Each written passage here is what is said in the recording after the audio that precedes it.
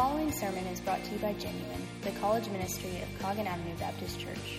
More information about our ministry is available at www.cogginchurch.org/university.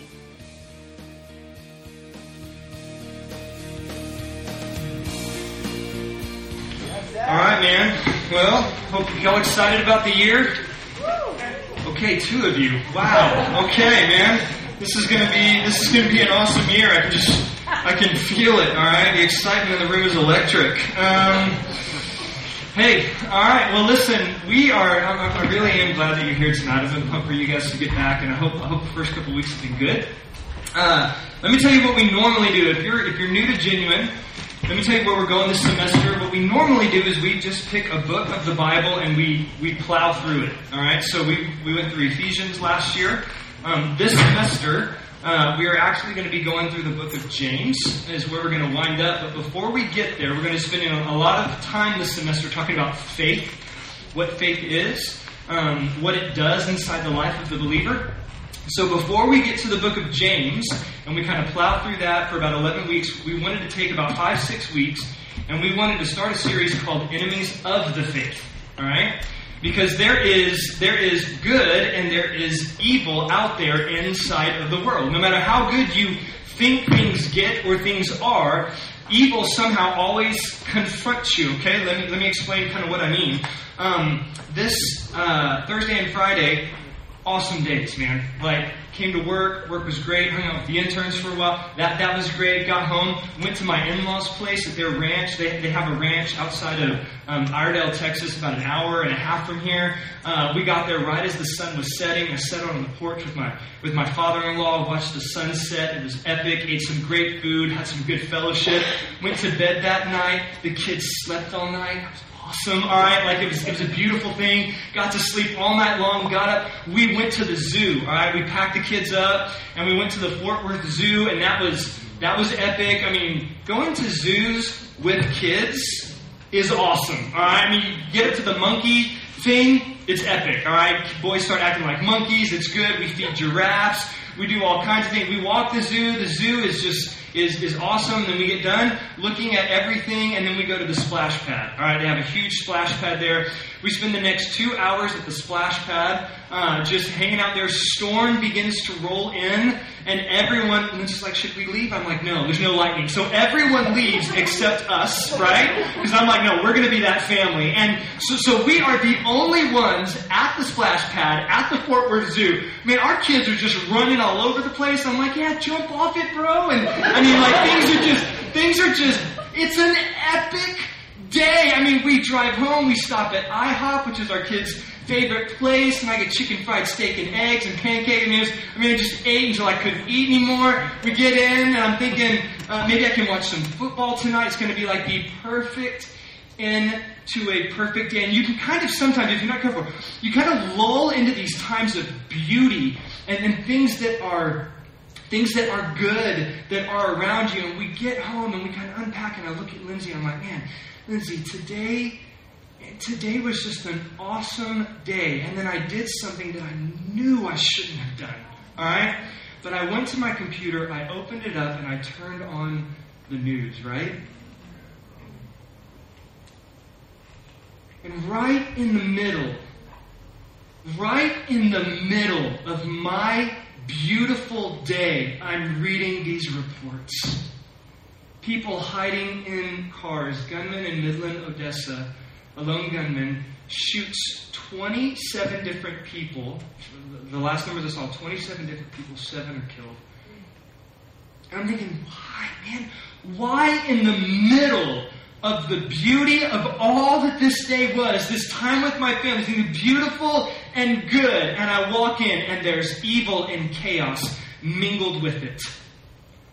So listen, there is evil and there is good. And it's not just out in the world. If we're honest, listen, it's even inside of our own hearts, isn't it? Like sometimes even inside of our own hearts, there's this struggle at times to pursue the good, the beautiful, and true, and then pursue things that are not good and beautiful and true. It's the Romans 7 kind of war that wages inside the believer. And listen, Western secular theories have tried to explain away evil and all kinds of different things. Man, we just need more education. Every 4 years, we get in this political cycle where it's like, man, if we just elect the right person politically, evil will be done away with. We can just educate people more. If we can just get more medicine, we can get away. We can do something. And all of those Western kind of secular theories, they fall flat to our human experience, don't they? Like we have been trying for 2,000 years to fix, longer than that, since the beginning of time, to fix this problem, and there's nothing new under the sun, right? Like there still is chaos, there still is evil. So what we wanted to do is we just wanted to talk about these three great enemies. Inside the pages of Scripture, what fills the pages of Scripture are three enemies to the believer: Satan, the flesh, and the world. All right? Satan, the flesh, and the world. So tonight, we just want to talk about Satan. All right? Glad you came? All right, glad you came. All right, we're going to talk about Satan tonight. And why? Why would you spend a night talking about Satan, the accuser, the deceiver? Why would we do that? Well, Sun Tzu wrote that book, The Art of War, and one of the most famous lines in that book is, know your enemy, or in this case, the enemies, in our case. And listen, we want to know them so that we can do what the Bible says and fight the good fight of faith here. And the Bible talks about Satan, the world, and the flesh. And so what we want to do the next 6 weeks here is we just want to kind of unpack, we're going to spend about 2 weeks on each one. Tonight's going to be who is Satan, and next week, how do we wage war against him? What is the world, and how do we wage war against the world? What is the flesh, and how do we wage war against the flesh? What are the things that God has given us? So tonight, we're just going to talk about Satan. All right? We're gonna take it on. So if you have your Bibles, I want you to open them up to John chapter 8. That's where we're going to be tonight. John chapter 8. We might jump back to Genesis 3 very momentarily here at the end. We're going to spend more time in Genesis 3 next week. But I want you to start in John chapter 8. I want to read this, and then I want to pray, and then we'll dive into some things here. John chapter 8, beginning in verse 31. Chad, could you, the scripture slides, could you advance this for me when we get to the end of these? Okay, John chapter 8, verse 31. Let's read this, and then we're going to unpack this passage some, okay? So Jesus said to the Jews who had believed in him, "If you abide in my word, then you are truly my disciples, and you will know the truth, and the truth will set you free." And they answered him, "We are offspring of Abraham, and have never been enslaved to anyone." Now, is that true? If you know anything about Jewish history, like, is that true? We're Israelites, we've never been. I'm like, okay, what about like Assyria, Egypt, Babylon, Rome? Like I don't know where these guys are getting up. You can already see, listen, in this entire thing, you are going to see truth and lie pitted against one another. This entire passage, truth and lie pitted against one another. We've never been slaves to anyone. Liar, all right? How is it that you say we will become free? So Jesus answered them, "Truly, truly, I say to you, everyone who commits sin is a slave to sin. The slave does not remain in the house forever, but the Son remains forever. So if the Son sets you free, you will be free indeed. I know that you are offspring of Abraham, yet you seek to kill me because my words find no place in you. I speak of what I have seen with my Father, and you do what you have heard from your father." So now comes in this imagery of two different fathers. Jesus, I know my Father, and I know your Father. I know who your daddy is. All right? Keep going, because there's a play in words here in verse 39. In verse 37, he says, "I know you're offspring of Abraham," but then in the Greek, the word changes here in verse 39 to be children or seed of Abraham. All right? Verse 39, "So they answered him, 'Well, Abraham's our father.' And Jesus said to them, 'If you were Abraham's children, you would be doing what Abraham did. But now you seek to kill me, a man who has told you the truth that I heard from God. This is not what Abraham did. Again, you are doing what your father did. And they said to him, we were not born of sexual immorality. Now, a lot of scholars think that this is a dig directly at Jesus. All right? Hey, Jesus, we know who Mary is, that virgin who had a baby. Yeah, we weren't born of sexual immorality like you. We know who our daddies are. All right, so this is like a dig and a jab at Jesus here. They said to him, we're not born of sexual immorality. We have one Father, even God. So they're still claiming that God is their Father. But Jesus said to them, if God were your Father, you would love me. For I came from God, and I am here. I came not of my own accord, but He sent me. Why do you not understand what I say? It's a rhetorical question. He's going to answer it for them. He's going to ask it twice and give them the answer. Why do you not understand what I say? It's because you cannot bear to hear my word. And remember, His word is truth. You are of, all right, here's the knockout punch, all right? You are of your father, the devil, and your will is to do your father's. It's never good when Jesus says your daddy's the devil, all right? Never good inside of Scripture, all right? Your daddy is the devil. You are of your father, the devil, and your will is to do your father's desires. He was a murderer from the beginning and has nothing to do with the truth, because there is no truth in him. When he lies, he speaks out of his own character, for he is a liar and the father of lies. But because I tell you the truth, you don't believe me. Which of you convicts me of sin? If I tell you the truth, why don't you believe me? Again, rhetorical question. He's going to answer for him. Why don't you believe me? Whoever is of God hears the words of God. The reason why you do not hear them is that you are not of God. Whoa, man, there's a lot going on inside of this passage. We're going to come back, spend some time in Genesis 3, come back and spend some more time in this passage probably next week, but there's just 3 or 4 verses out of what we read tonight that I really want us to focus on. So let's pray together, and then we're going to dive into this, all right? Let's pray. Pray with me. Father, tonight, would you, Dad, I want you to help. I want you to help me tonight. I want you to help me unpack this passage to say things that are true and right and good and real. And Lord, tonight I want the enemy to be exposed for who he is. He is a liar. And he is a murderer. And as much as he dresses his lies up, they always end in a cemetery, in death. And so Father, tonight I pray that you would reveal the enemy for who he is.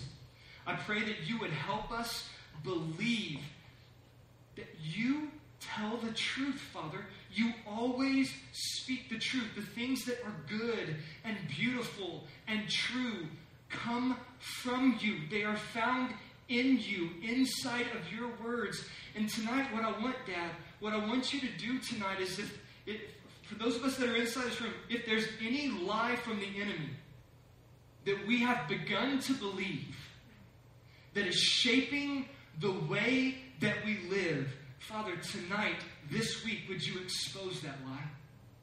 Would you expose it for what it is? And would you call us to yourself, to the thing that is beautiful and good? God, would you call us to what is true? And would you call us to Jesus? Would you call us to Jesus? Would your Son Christ be exalted tonight? And Spirit, you're called the Spirit of truth. With the Spirit of truth, Spirit, would you have your way inside of this room tonight? Would you reveal, would you tear down lies in our lives? Man, God, that's what I want to see happen tonight. I want your Spirit, do this work in this place this evening.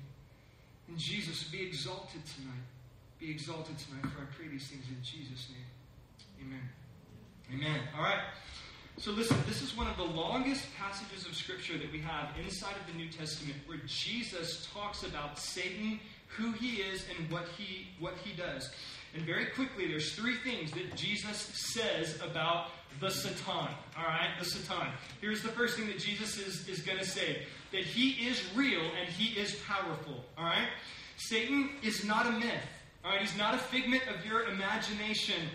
If you grew up like me watching a lot of cartoons, Satan a lot of times would show up in like all red cape and a pitchfork. All right, and he's like trying to just get you to do like that's not necessarily the right image. Not like Will Ferrell on SNL or whatever. If you've seen any of those, listen, he's not a figment of your imagination. He is an invisible but a very real intelligence. He is a very real intelligence that is the evil, listen to me, he's the evil behind so much evil that we see. He is the evil behind so much evil in our soul, in our society. And if you look at this, listen, even inside of who is Jesus having this conversation with? The religious leaders of the day. All right? So he is a very real enemy, and he is extremely powerful. All right, in John chapter 14, verse 30, he is called the ruler of this world. He's one of the most powerful created beings that God ever made. In the book of Job, he's actually sitting in a courtroom with God, and he's part of this group of beings called the sons of God that have been created by God to rule the world, and Satan's there. He's real, he is powerful, all right? And he is always presented as hostile to God and working to overthrow his purposes and attempting to keep people from God, all right? He is always an enemy, an adversary, all right? Someone who convicts and accuses. Now listen, let me tell you why this is important. Because maybe some of you in here are living with a post-enlightenment kind of mind, all right? There are people out there that think, man, come on. Seriously, like, you believe Satan's real? Like, bro, that was something for 2,000 years ago when they didn't have science, okay? And so they talk about demon possession, but we know today that that's just like epilepsy. Like, there's a scientific reason for that. And they talk about these kinds of things, but really, we know today that that's not really what happened. It was coined by a guy named James Flynn, all right, who was a sociologist. It was called the Flynn effect. And here's what the Flynn effect essentially said. That every generation we get smarter and smarter and smarter. That the newest generation that's coming up is going to be more intelligent than the previous generation. All right? So he tracked IQs of people, and he said it became this whole sociologist dynamic of how we understood culture and society that said, listen, we are smarter now today than we've ever been. IQ rates are rising, and this fit like a glove with our post-enlightenment progressive mindset, right? Like, this just fit. Yeah, we're smarter today than those dumb people back in the old days. Never mind that it's been completely debunked by everyone. Even James Flynn says that was total bogus. It wasn't like real. Actually, they've tracked IQs. You know which way they're headed now? Down. Like, if that's true, we're getting dumber. But listen, it's been debunked by everyone. We are not more intelligent than people were 3,000 years ago. We may have more knowledge, but knowledge is not the same thing as intelligence. And listen to me very closely. Intelligence is definitely not the same thing as wisdom. All right? So we are not more intelligent than humans were 30 years ago. We're actually guilty of what C.S. Lewis called chronological snobbery. Have you ever heard of that? C.S. Lewis penned this thing. It was called chronological snobbery. It was this thinking that the generation of now is smarter than the generations of the past. And it's not true. It's not true. We're not smarter. We're not more intelligent. We may have more knowledge, but again, knowledge is not the same thing as intelligence, and intelligence is definitely not the same thing as wisdom. All right? And you need to get that right. So listen, if that's you, all right, if you come in here tonight and you find yourself this weighty kind of scientific post-enlightenment person that thinks there is no way that science and faith can go together. Let's sit down. Let's go to coffee. Let's have some lunch. All right, burrito. That common grounds. All right, it's awesome. I'll pay. All right. But what I would ask for you is this. All right. I just want you for a few weeks. Just suspend your suspicions for a few weeks. We can talk about it. But what if Jesus and the writers of Scripture know more about reality than we know right now? Like, what if they have a whole other lens of reality that we in the Western secular world are simply blind to? All right? Because Jesus here, the first thing that he says is, he is real. There was a movie that came out, and one of the quotes from the movie, I can't remember which movie it was, and I can't remember the guy's name because it was really weird. But he said, one of the greatest tricks of the devil in all of history has been getting people to believe that he does not exist. Usual suspects right there. Movie guru. Thank you, Bob. All right. So here's the thing.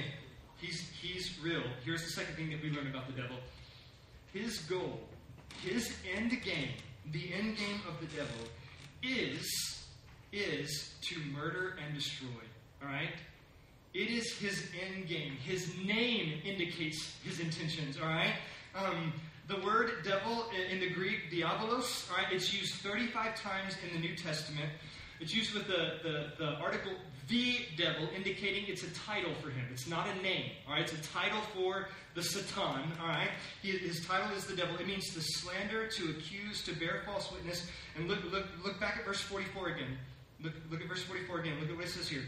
You are of your father the devil, and your will is to do your father's desire. He was a murderer from the beginning. This is reaching back to Genesis chapter 3. Jesus is reaching back to Genesis chapter 3 and saying from the very beginning, his interactions with humanity have been to murder and kill. In John chapter 10, verse 10, just a couple of chapters later, Jesus is going to say about him, the thief comes to what?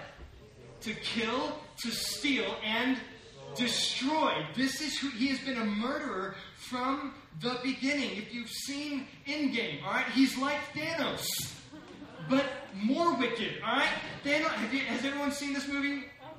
Okay, I'm going to read it for you anyway. All right, so the entire point of Thanos' existence inside of this movie is to get power so that with a snap of a finger he can wipe out half of all living creatures.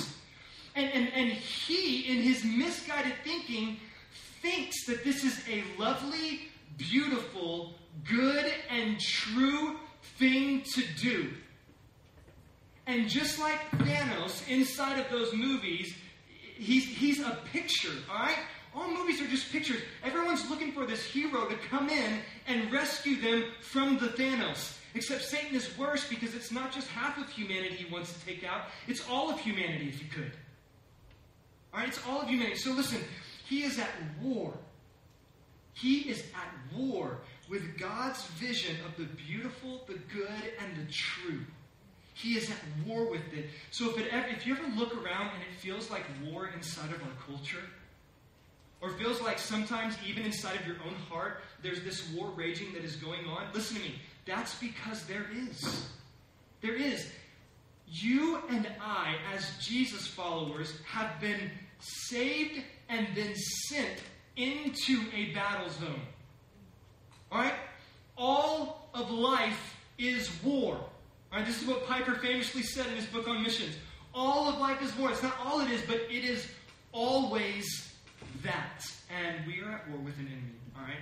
Because the devil's end goal is to murder and to destroy. Here's the last thing that Jesus teaches us about the devil. Alright? That his primary strategy for how he is going to accomplish the end of murdering and destroying. Now, this is where you need to lock in, because we're going to track through some things right here. I'm going to try to do it quickly, but this is where you need to track through some things. His primary tool is lies. When he lies, he is speaking his native tongue. Look at the end of verse 44. He has nothing to do with the truth because there is no truth in him. When he lies, he speaks out, out of his own character. For he is a liar and the father of lies. So listen to me very closely. The primary way that we engage in spiritual warfare is distinguishing between truth and lie. That is the primary way that you and I are going to engage in spiritual warfare. Now, that's normally not the way we think about spiritual warfare, right? Like when we think about spiritual warfare, we think like exorcism movies and people's heads spinning around, like demon possession, people talking in weird voices, or we think about disease or disaster or war or famine. We think about these like huge things that happen. Like, man, I've met guys before that are like, man, Satan's after me. Like, I was driving to church and got in an argument with my wife. I'm like, okay, are you calling your wife Satan? Or are you saying, like, clarify for me here, like, he's just after me. I'm like, bro, maybe he's after you, or maybe you were just a jerk to your wife this morning. Like, ooh, burn, all right, whatever.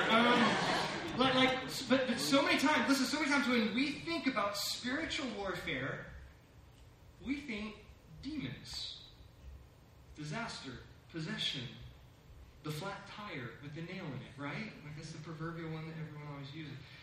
I'm not saying that Satan isn't in those things.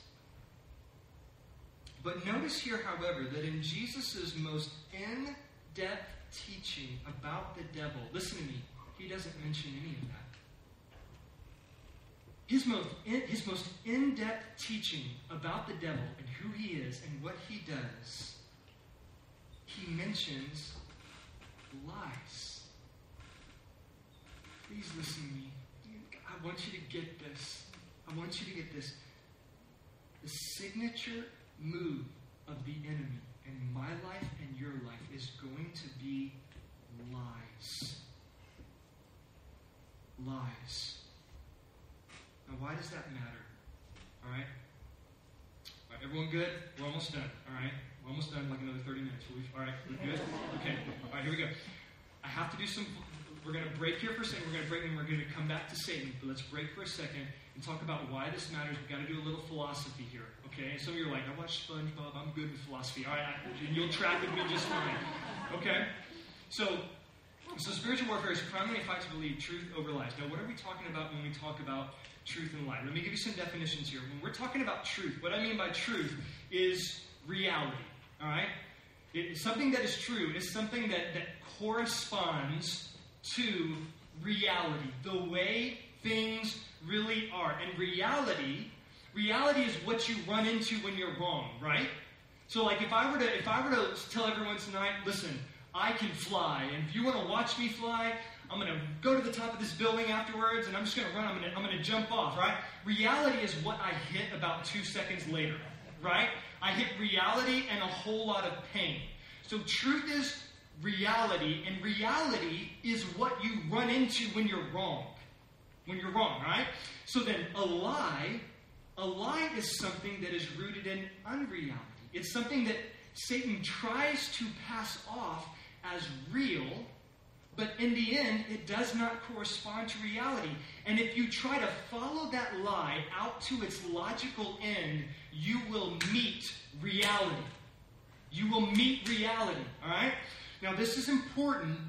This is important because if truth is reality and lie is unreality, sociologists say this: we live our life by mental maps. Okay? We all have mental maps in our lives that these are ideas or assumptions about reality that map how we navigate life. Okay? We all have them. We have literal mental maps in our mind, like if you, it's like a GPS, all right? If you wake up on Tuesday and you have a class at Newman Hall and you live in Vita or Jennings or Taylor, right?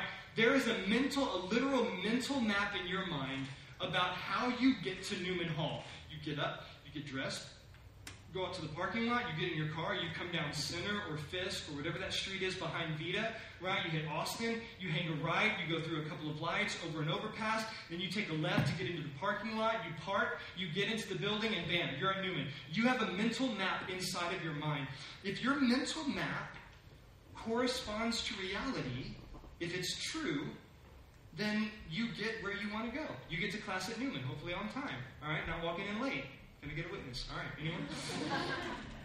If your mental map, but listen, if your mental map is a lie, and it doesn't correspond to reality, you wind up in like Santa Ana. I mean, I don't know, some places like you don't want to be, all right?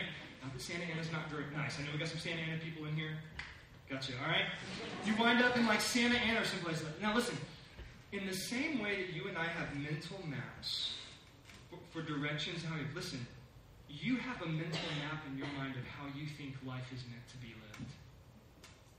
You have a mental map inside of your mind. You have a mental map for your whole life. All right?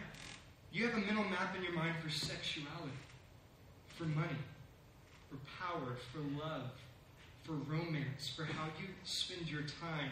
You have a mental map about what life is all about. And humans, more than any other people, have the ability to take these mental maps and navigate to get themselves to a destination. One of the things that's beautiful about the human mind is we can even take a snapshot of a future event that isn't even real yet and figure out how to navigate to get to that thing. This is why you want cupcakes tonight, right? You can go bake cupcakes. They aren't real yet, but you think happiness is found in cupcakes, all right? So happiness equals cupcakes. So what do I need? So the mental map in your mind, I got to go to Brookshire's or Walmart. I got to get eggs. I got to get, if you cook from scratch, if you don't, I got to get the pancake mix and the one egg, and I got to stir that. I got to get it in the oven. I got to do this. We humans, unlike animals, have this ability to hold a future reality and then work to bring that reality into being. Right? Animals don't have this. Like, I had a dog, Maverick. He passed away this summer. It was very sad. I know, it's fine. But listen, Maverick, he only lived in the moment. Like, no ability to see the future and things like that. If he was hungry and there was a cupcake on the table, he jumped up on the table and ate it. All right? I mean, didn't care about consequence, whatever. So humans have the ability to do this, to hold ideas about the happy future we desire, and then use our bodies to bring that future into existence. We create a mental map. But here's the deal. This is one of the beautiful things about humanity. It's also our Achilles heel. Because listen, if the future or the unreality that we hold in our heads, that this mental map is working towards, corresponds to truth, corresponds to reality, then we get to something that is good and beautiful and true. But listen, what if the idea about the unreality, the future that we have, is not rooted in reality but lie? What happens then? What if the thing that we're holding on to, the thing that we think this is going to be it, the thing that creates a mental map inside of our head is actually a lie? Listen, when we believe truth, last two things I'm going to say here, then we're going to get back to Satan, all right? And we're going to close this thing down. When we believe truth, we show up to reality well. Right? When we believe truth, we show up to the way God created things to work. His good intentions. It's the beautiful, the good, and the true. But listen, when we believe a lie, things unravel. Things unravel into chaos and death. All right? When we believe in lies that aren't congruent with the reality of the Creator's design, when we allow those lies into our bodies, or what the biblical authors call the soul, we open the whole person up to a poison. Truth leads to life. Lies lead to chaos and death. This is why the most extreme example of mental illness. All right, think about paranoid schizophrenia. Like a mind that has been so warped to believe in lie that all of life is chaos. So listen, this is incredibly important, this truth and lie thing here. And listen, Satan knows it. He knows it. He knows that if he can weave into the fabric of your mind and your thinking even a future unreality about what happiness looks like and what is real, if he can weave into that and sew into that a lie so that the mental map of your life weaves towards this unreality, listen, he can destroy you. He can destroy you. And listen, this is how he started all the way back in Genesis chapter 3, and he's still doing it today. All right, so let's jump back to Satan real fast. I'm going to expose the three things that he does. We're going to pray and we're out of here, and then we'll pick back up next week. So what do we do then? All right, thank you for telling me what he's doing to me. How do I fix that, please? I'd like a dose of how I fix that. All right, so here we go. In the garden, back in Genesis chapter 3, when Jesus says here he was alive from the beginning, he's talking about the garden. And here's the thing. He calls him a liar. And this this is how his strategy works. All right, let me give you the strategy. Write stuff down. Write this down. He gives you, step one is a deceitful idea or lie. This is Satan. All right, he's a liar. He's going to try to sow a lie into your life. We see this in the garden, especially when he looks at Eve and says, man, you won't die. We're going to talk about lies next week. We're going to try to define lies. Because most of us, side note, most of us in here try to lie like Satan and think it's okay. All right, we'll get to that next week. But the first thing he's going to do is he's going to give you a deceitful idea or lie. Step two is this, that appeals to a disordered desire in you. It's not just a deceitful idea. It's an idea that is targeted towards a disordered desire in your life. He always makes an emotional appeal. Here's what I mean by this. None of us sin out of duty, right? Like when we lust. None of us are sitting around being like, I don't know, man, it's 7:30. Like, I need to lust. I've committed. I don't really want to, but I've committed. It's in the calendar. So I guess I just need to go ahead and lust. That's not how that works, right?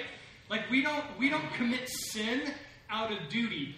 We commit sin, listen, because we want to. We sin because we want to. We bought into some kind of view of happiness and lust, that turning a man or a woman into an object, or objectifying them for something that I want is going to bring me happiness. We confuse pleasure and happiness. They are not the same thing. All right? But we sin out of desire. He doesn't whisper things that you don't care. Like he doesn't tempt you with like, Elvis is alive. Like, who cares? I don't care if Elvis is alive. I don't care about grace. That's not how he works. He whispers a lie into your mind and into your heart. Listen to me. That is appealing to a desire in you that is already disordered and being bent away from reality.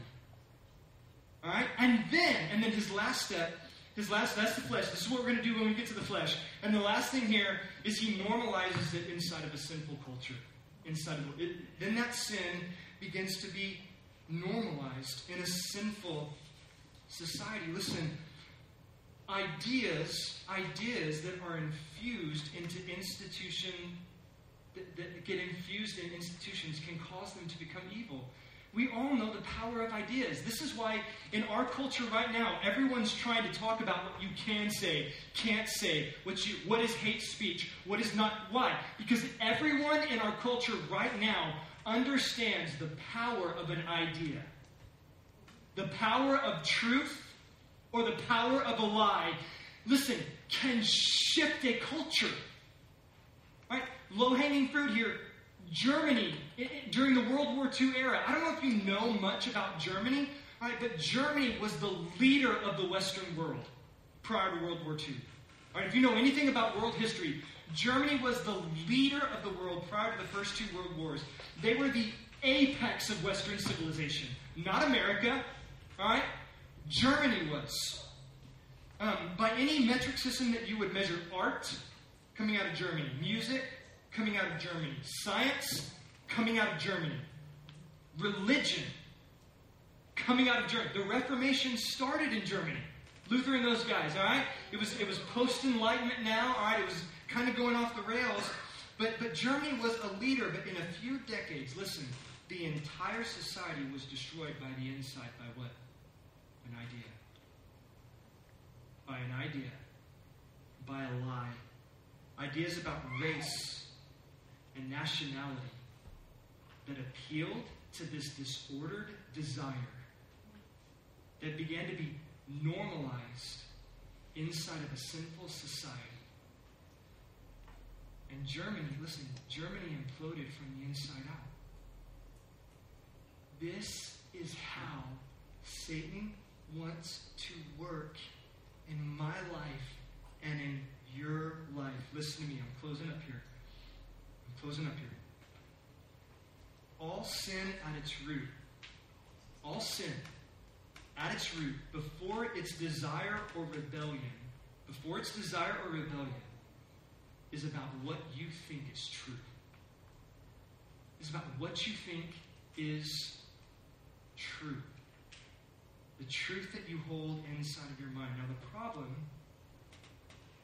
is that it seems to be so easy to spot toxic lies in other societies and other people, and so hard to spot them inside your own mind and heart, right? Like I can look out and say, well, that's not right, that's not right, that's not right. And then people come at you and you're like, come at me, bro. Parking lot, midnight. Like you just can't see things inside of your own, it's so easy to spot toxicity in other people, but it's so hard to spot it inside of our own. And listen, we're all living with redefinitions of things we find true. Listen, culture right now is trying to redefine marriage, trying to redefine family, trying to redefine sexuality, culture's constantly trying to redefine everything away from the good, the beautiful, and the true in order to normalize it inside of a culture that's in rebellion. Now listen to me. I'm closing this thing down here, all right? Tracking here, because this is where we're going to go next week. This is why Jesus came as a teacher. This is why Jesus came as a truth teller. A truth teller. This is why Jesus comes as a teacher, a truth teller.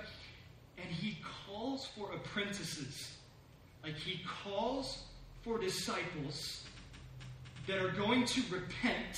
And repent here just means to rethink reality. That are going to agree that my understanding of reality has been rooted in a lie. I have to repent. I have to rethink reality. He's looking for apprentices to repent, to rethink reality, and then believe, and that's trust, listen, in his vision of the kingdom. To trust in his mental map of reality. To trust in his idea. This is why Jesus comes as a teacher. Jesus doesn't come with tanks and armies and these kinds of things, because Jesus knows, listen, the real enemy is not flesh and blood. The real enemy is what is behind flesh and blood. These principalities and powers. This is exactly what Ephesians 6 says, isn't it? For our struggle is not against flesh and blood, but against the rulers, against the authorities, against the powers, against the spiritual forces of evil in this world. Jesus knows that the real enemy isn't just flesh and blood. It is the evil behind the evil. So listen, in the Old Testament, when it says that the Messiah is coming as a conquering warrior, and everyone's thinking, man, an army general, or this like this. Listen, he wasn't coming to conquer just humanity. He was coming to conquer sin and principalities. So he did come as a warrior. But the way this warrior fought was his death on a cross, teaching truth. Truth and his sacrifice. In the end, he was slain. Oh, that's good news, man. It's good news. So listen, to follow Jesus, listen to me. To follow Jesus is to trade in your mental map and the map that culture gives you and says, this corresponds to reality. This corresponds when it doesn't. To be a follower of Jesus is to trade in your mental map given to you by culture or your family or whatever and adopt his. And adopt his. He came to deal with our distorted reality and offer us true reality. He came to offer us truth. Listen, truth and lies. This is like so basic but so profound. All right, I read this and I was like, oh man, I need to ponder that for like 6 days.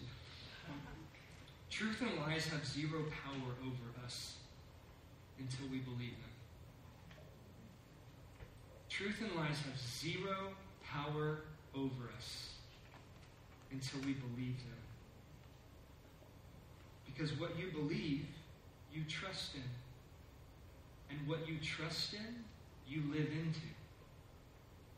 And at that point, the power and authority, if it's a lie, as you live into it, listen, is set loose in your body and your mind.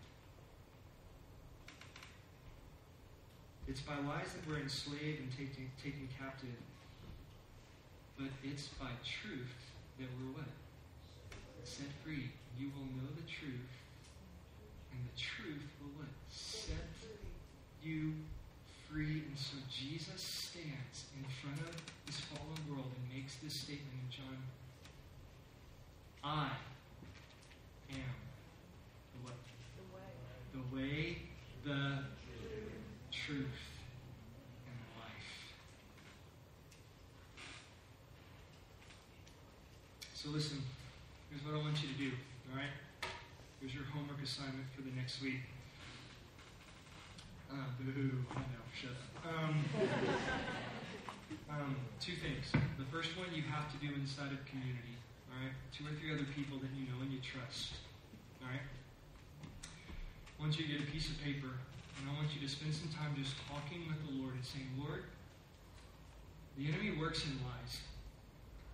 And he tries to get me to believe certain things about happiness. He tries to get me this mental map that's rooted in a lie that in the end leads to unreality. All right? Lord, are there any lies of the enemy that I'm believing? Ask Dad that. Are there any lies of the enemy that I am believing? Spirit, would you bring those things to mind?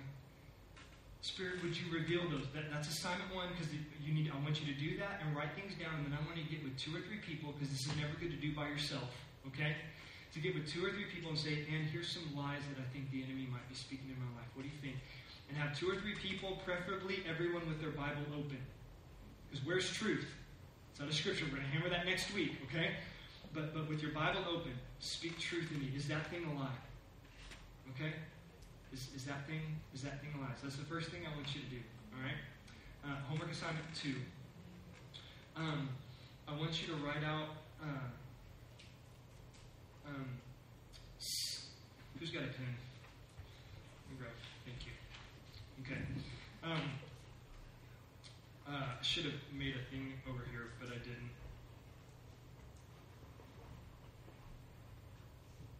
Okay. Next thing I want you to do is make like 6 boxes, and when you have the lie, I want you to write the lie over here. So the lie would be like, I'm not worthy, or whatever, all right? Or Jesus hates me. Whatever that lie is, all right? He doesn't.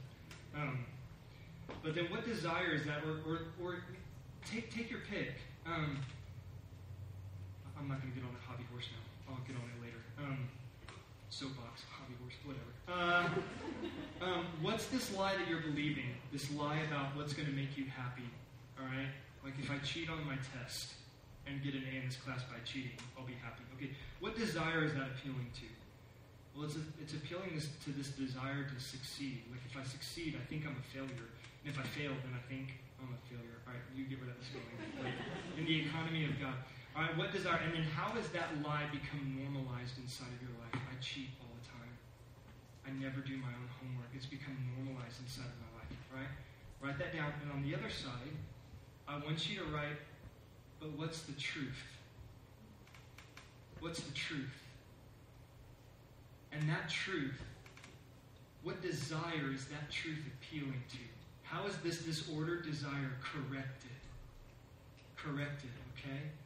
And then if that disordered desire, that truth corrects this desire, what then is the action that gets to become normalized inside of my life?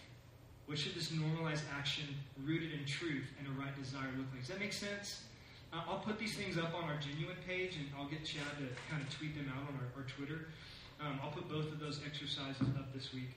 Man, I really encourage you to jump into that, all right? To jump into that. Because this is how Satan works, man. This is how he's going to work in our life. Spiritual warfare for you and me is on the battlefield of truth and lie. On the battlefield of truth and lie. Okay? So what lies are you believing? That's where it takes place. We're going to have to talk about spiritual warfare next week, and Ephesians and Genesis chapter 3, and then come back to John chapter 8 and kind of piece some things together from those three places. All right? Everyone good? Everyone good? All right. What time is it? How late did I go tonight? Was I good or did I go long?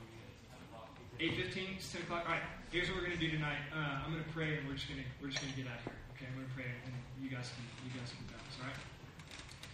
Father, thanks so much for tonight, and I just want to thank you for the truth that's inside of your word. And I'm